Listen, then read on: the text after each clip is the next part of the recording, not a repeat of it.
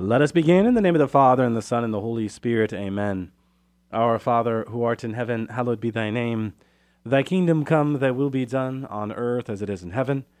Give us this day our daily bread, and forgive us our trespasses, as we forgive those who trespass against us. And lead us not into temptation, but deliver us from evil. Amen. In the name of the Father, and the Son, and the Holy Spirit. Amen. Well, welcome to another edition of Seeds of Truth. This is your host, Joel Craft, coming to you from KKXX Studios, Chico Life Radio, 104.5 FM and AM 930. It is great to be with you another Thursday evening where we are set to continue our reflections into these special topics. So, again, if you are new to this radio program and Seeds of Truth, each and every Thursday, what we do here is respond to your questions, typically. So I reserve this evening to be a time for special topics which are catering to what is in both your heart and mind. Now, I know off and on I will get into subject matter that isn't necessarily an explicit response to your question, but a special topic nonetheless. This Thursday, I am responding to a question, and as I was noting a few days ago, a question that I was really excited to respond to because it kind of helped me reorganize some thoughts. And the question was this: what are the questions we need to be asking if we are going to progress in the spiritual life? So essentially, as I respond to your question, you in return are asking me a question, and that is just fine, because it is about asking questions that we get to the heart of our faith. So this evening is going to be about responding to this question: what are the questions we need to be asking if we are going to progress in the spiritual life? So I thought by getting at this question, we should start with the question Jesus asked, right? Who do you say that I am? In other words, who is God? You know, we often ask the question, does God exist? Or maybe I shouldn't say we, but the question is often asked, does God exist? And what I have found in my experience and in my encounters with many different people is that what is behind that question isn't so much the existence of God, but more, who is God? And maybe even more specifically, how does God reveal himself, just not to the world, but to me? You know, we use the generic term God all the time, do we not? I mean, all the time we use God. But I think we have stopped asking ourselves the necessary questions as it applies to that personal journey of faith. So when I say what we're really after is who is God and how does he reveal himself to me, it's in once I start probing, I get to that question and questions. But the reality is we are just staying on the surface. So again, this evening is an opportunity to get underneath that surface. What constitutes God? And that's a part of the question as well. I mean, as a culture, we have a million different people offering up a million different definitions of God. So for all of it, what are we to do? Well, first of all, what we have to realize is that something has been revealed. Once you ask, who do you say that I am? Or who is God?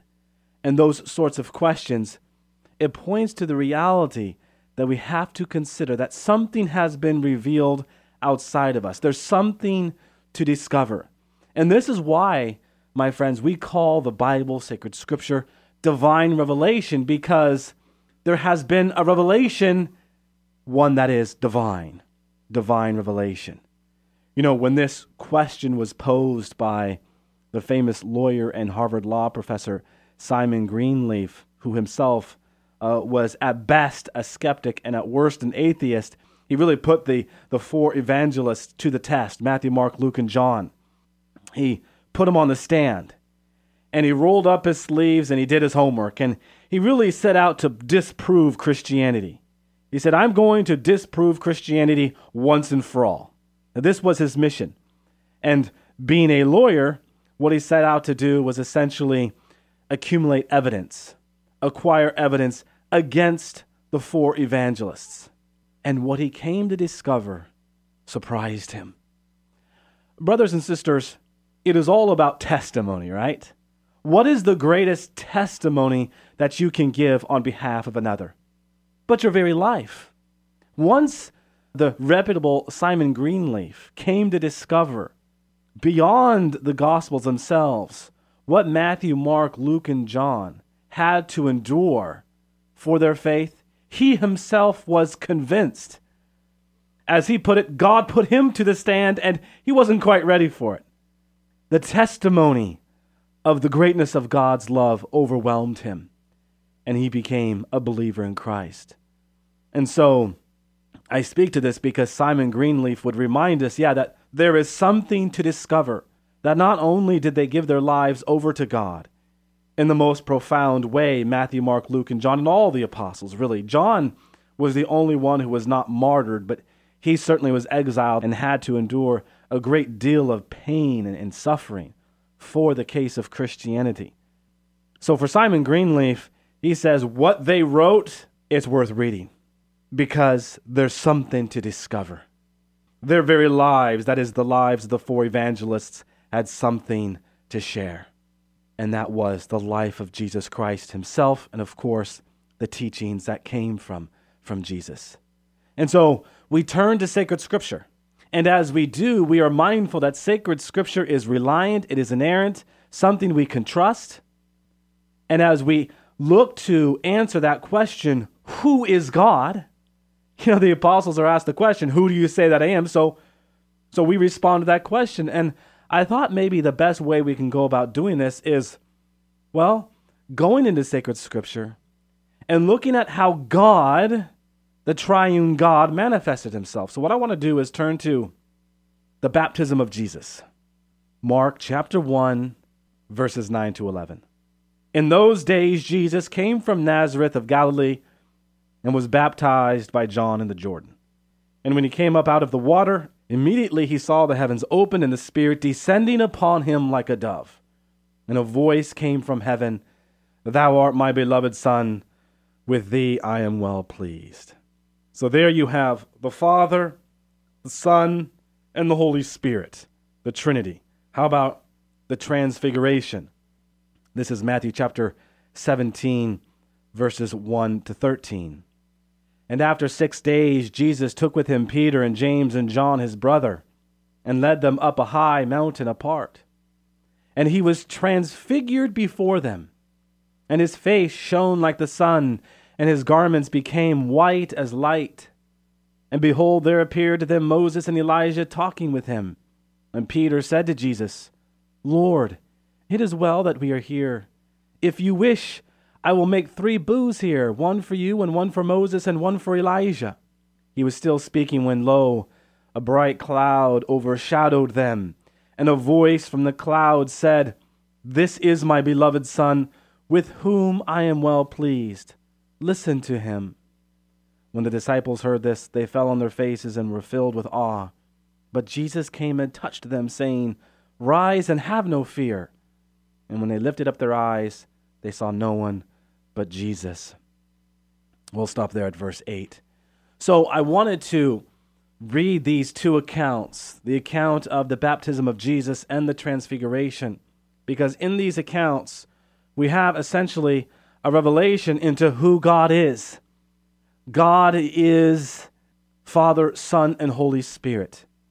Love given, love received, and love shared. This unity in distinction. This is who God is, but love itself. Who is God? God is love. And this is so important for us as we put this back into the context of the question itself, because if we are going to progress in the spiritual life, this is key for us to understand that, above all else, God is love. Why? Because, as I've spoken to this before, a lover is never satisfied, even when he is most satisfied, because love itself never tires of itself. This is the logic of Christian love. The reality that you can never exhaust God's love. There can never be too much love. There is never a time when love is inappropriate. For love is what God is.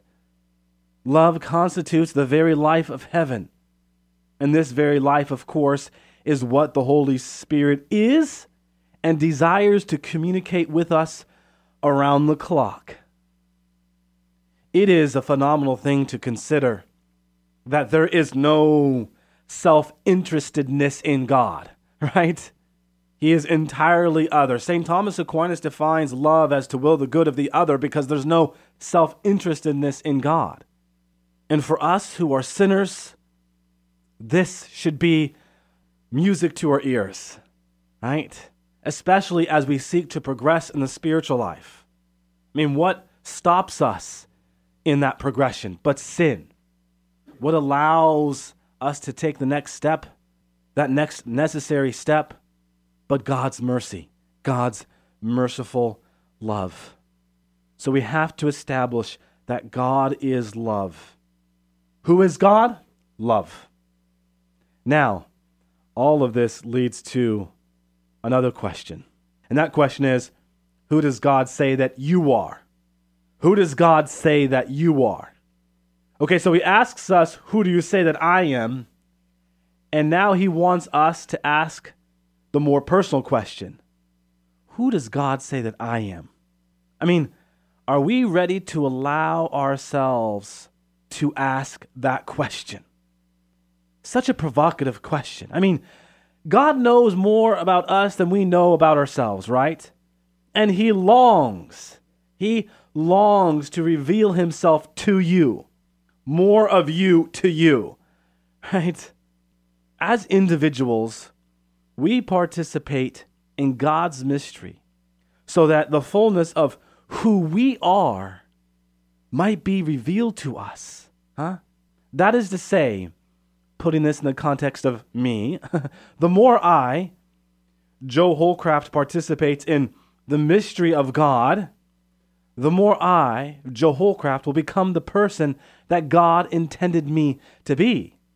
You see, each and every one of us possess a particularity, a concreteness, a detail that is entirely unique, something that is unrepeatable.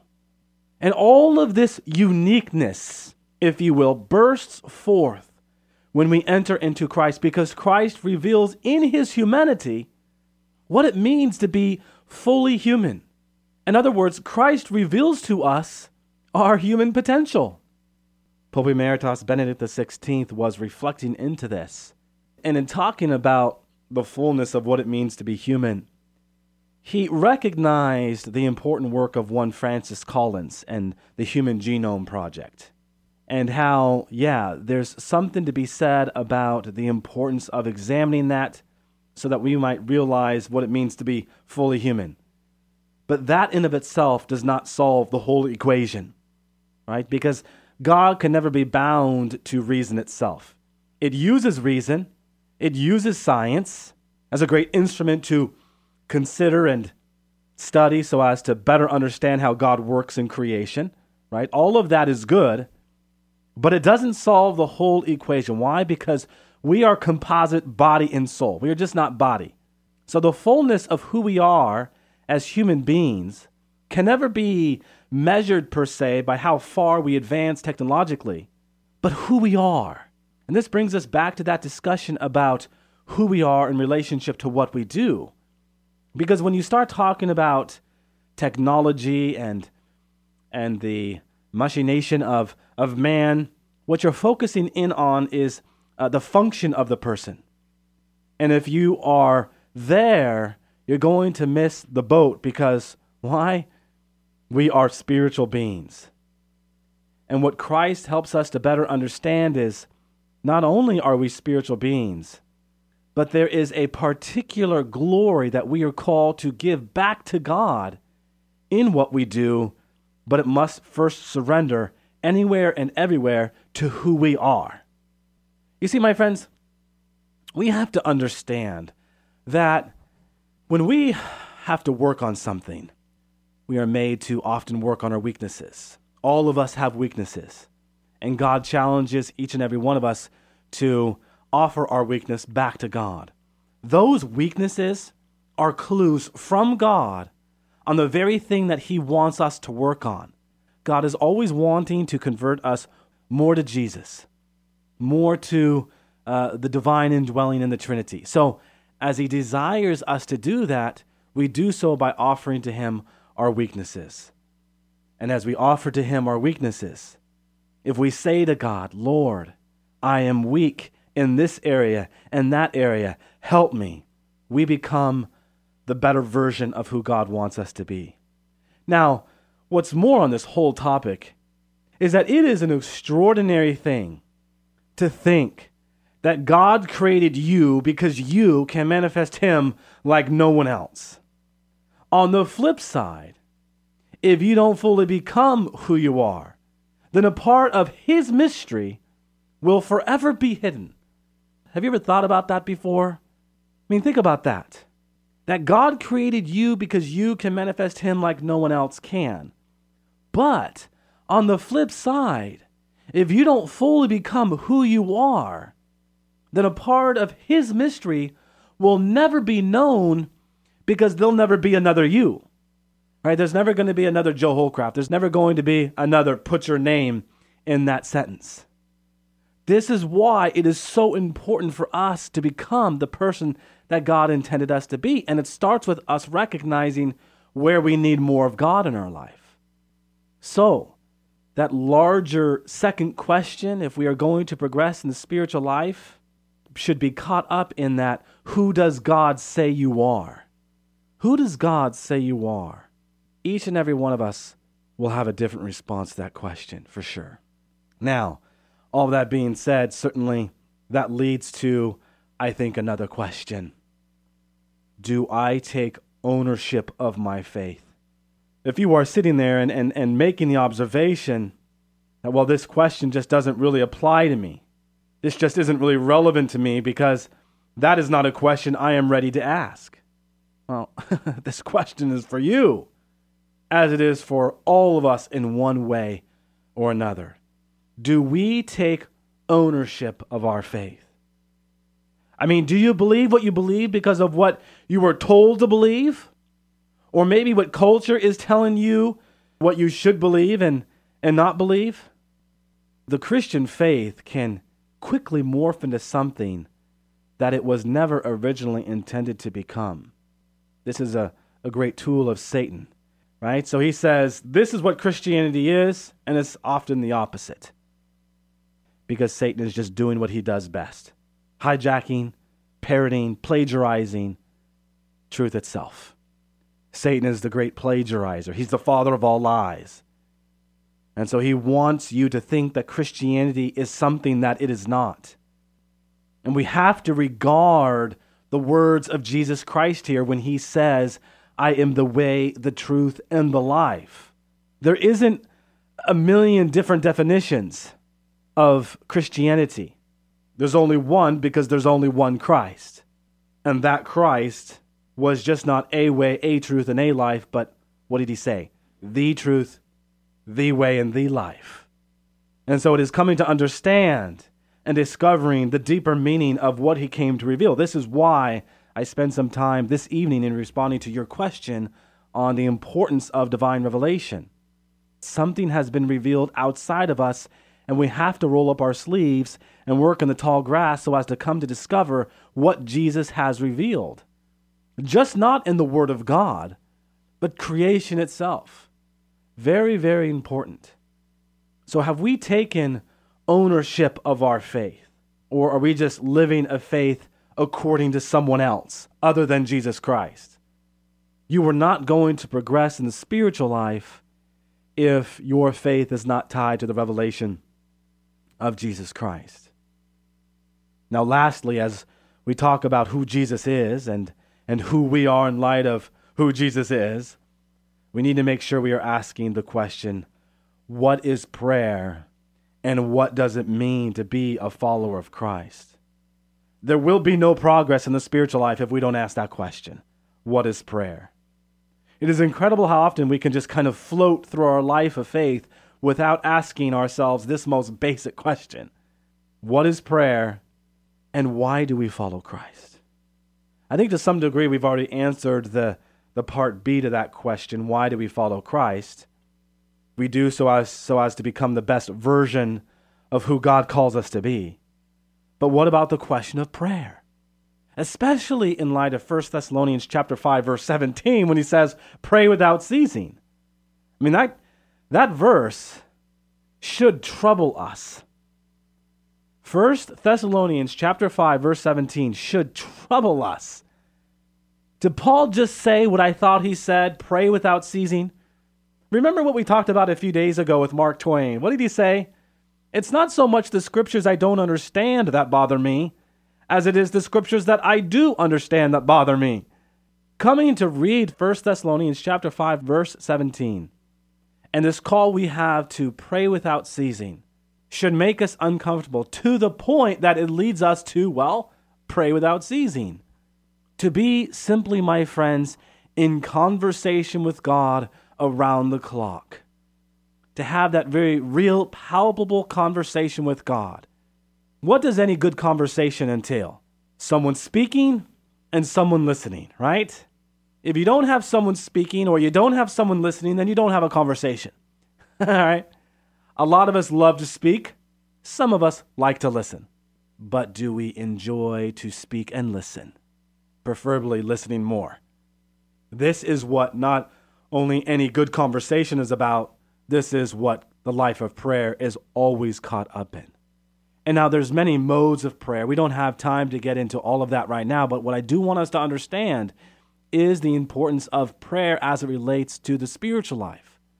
Because in one of those more poignant truths of the spiritual life, that God desires, we desire God as much as God desires us, we can only know that truth, enter into that truth, internalize that truth if we are in constant conversation with God.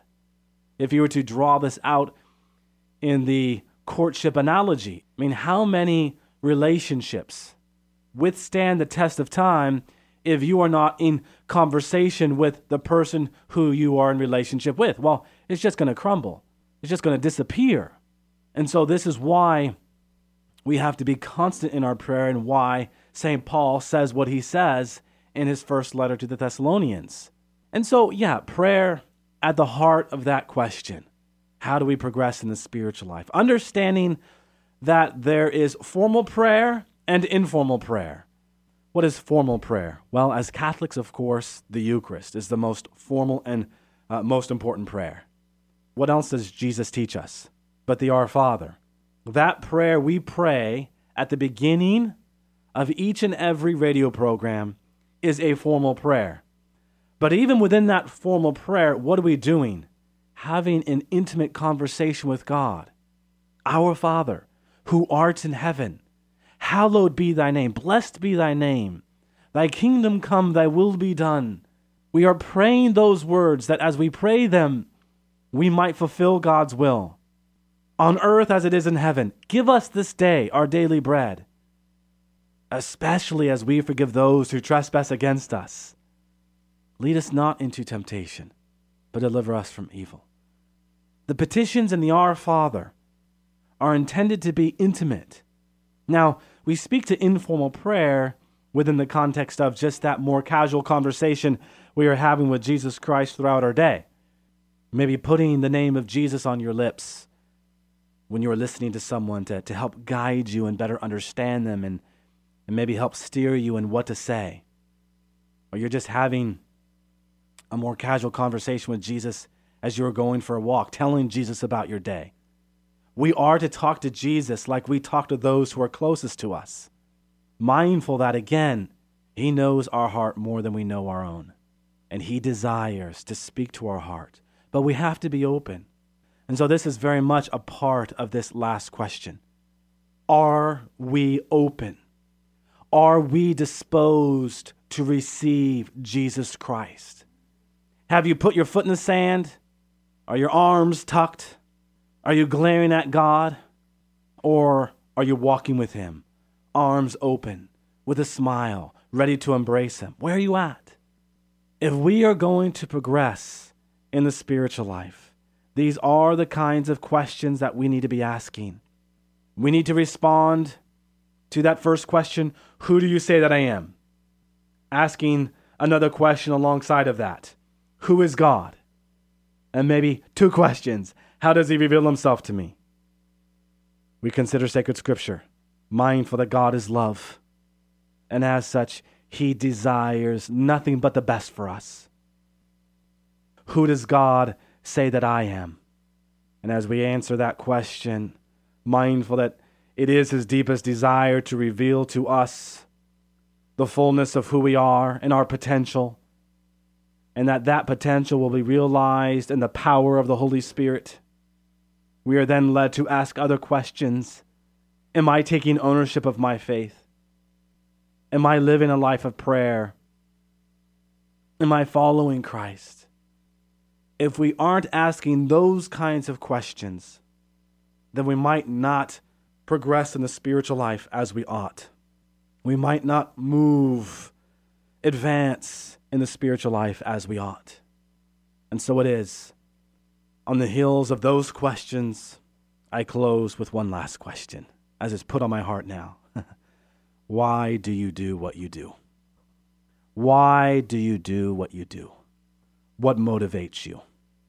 What or who is your one love? Amen. Amen.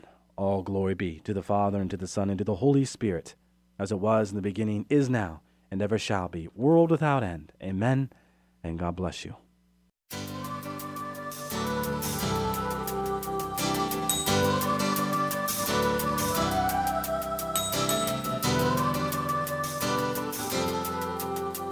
Thanks for listening to Seeds of Truth, heard every evening, Monday through Friday at 5:30 here on KKXX. If you'd like to hear this program or find out how you can help support Seeds of Truth, the website is joeholcraft.org.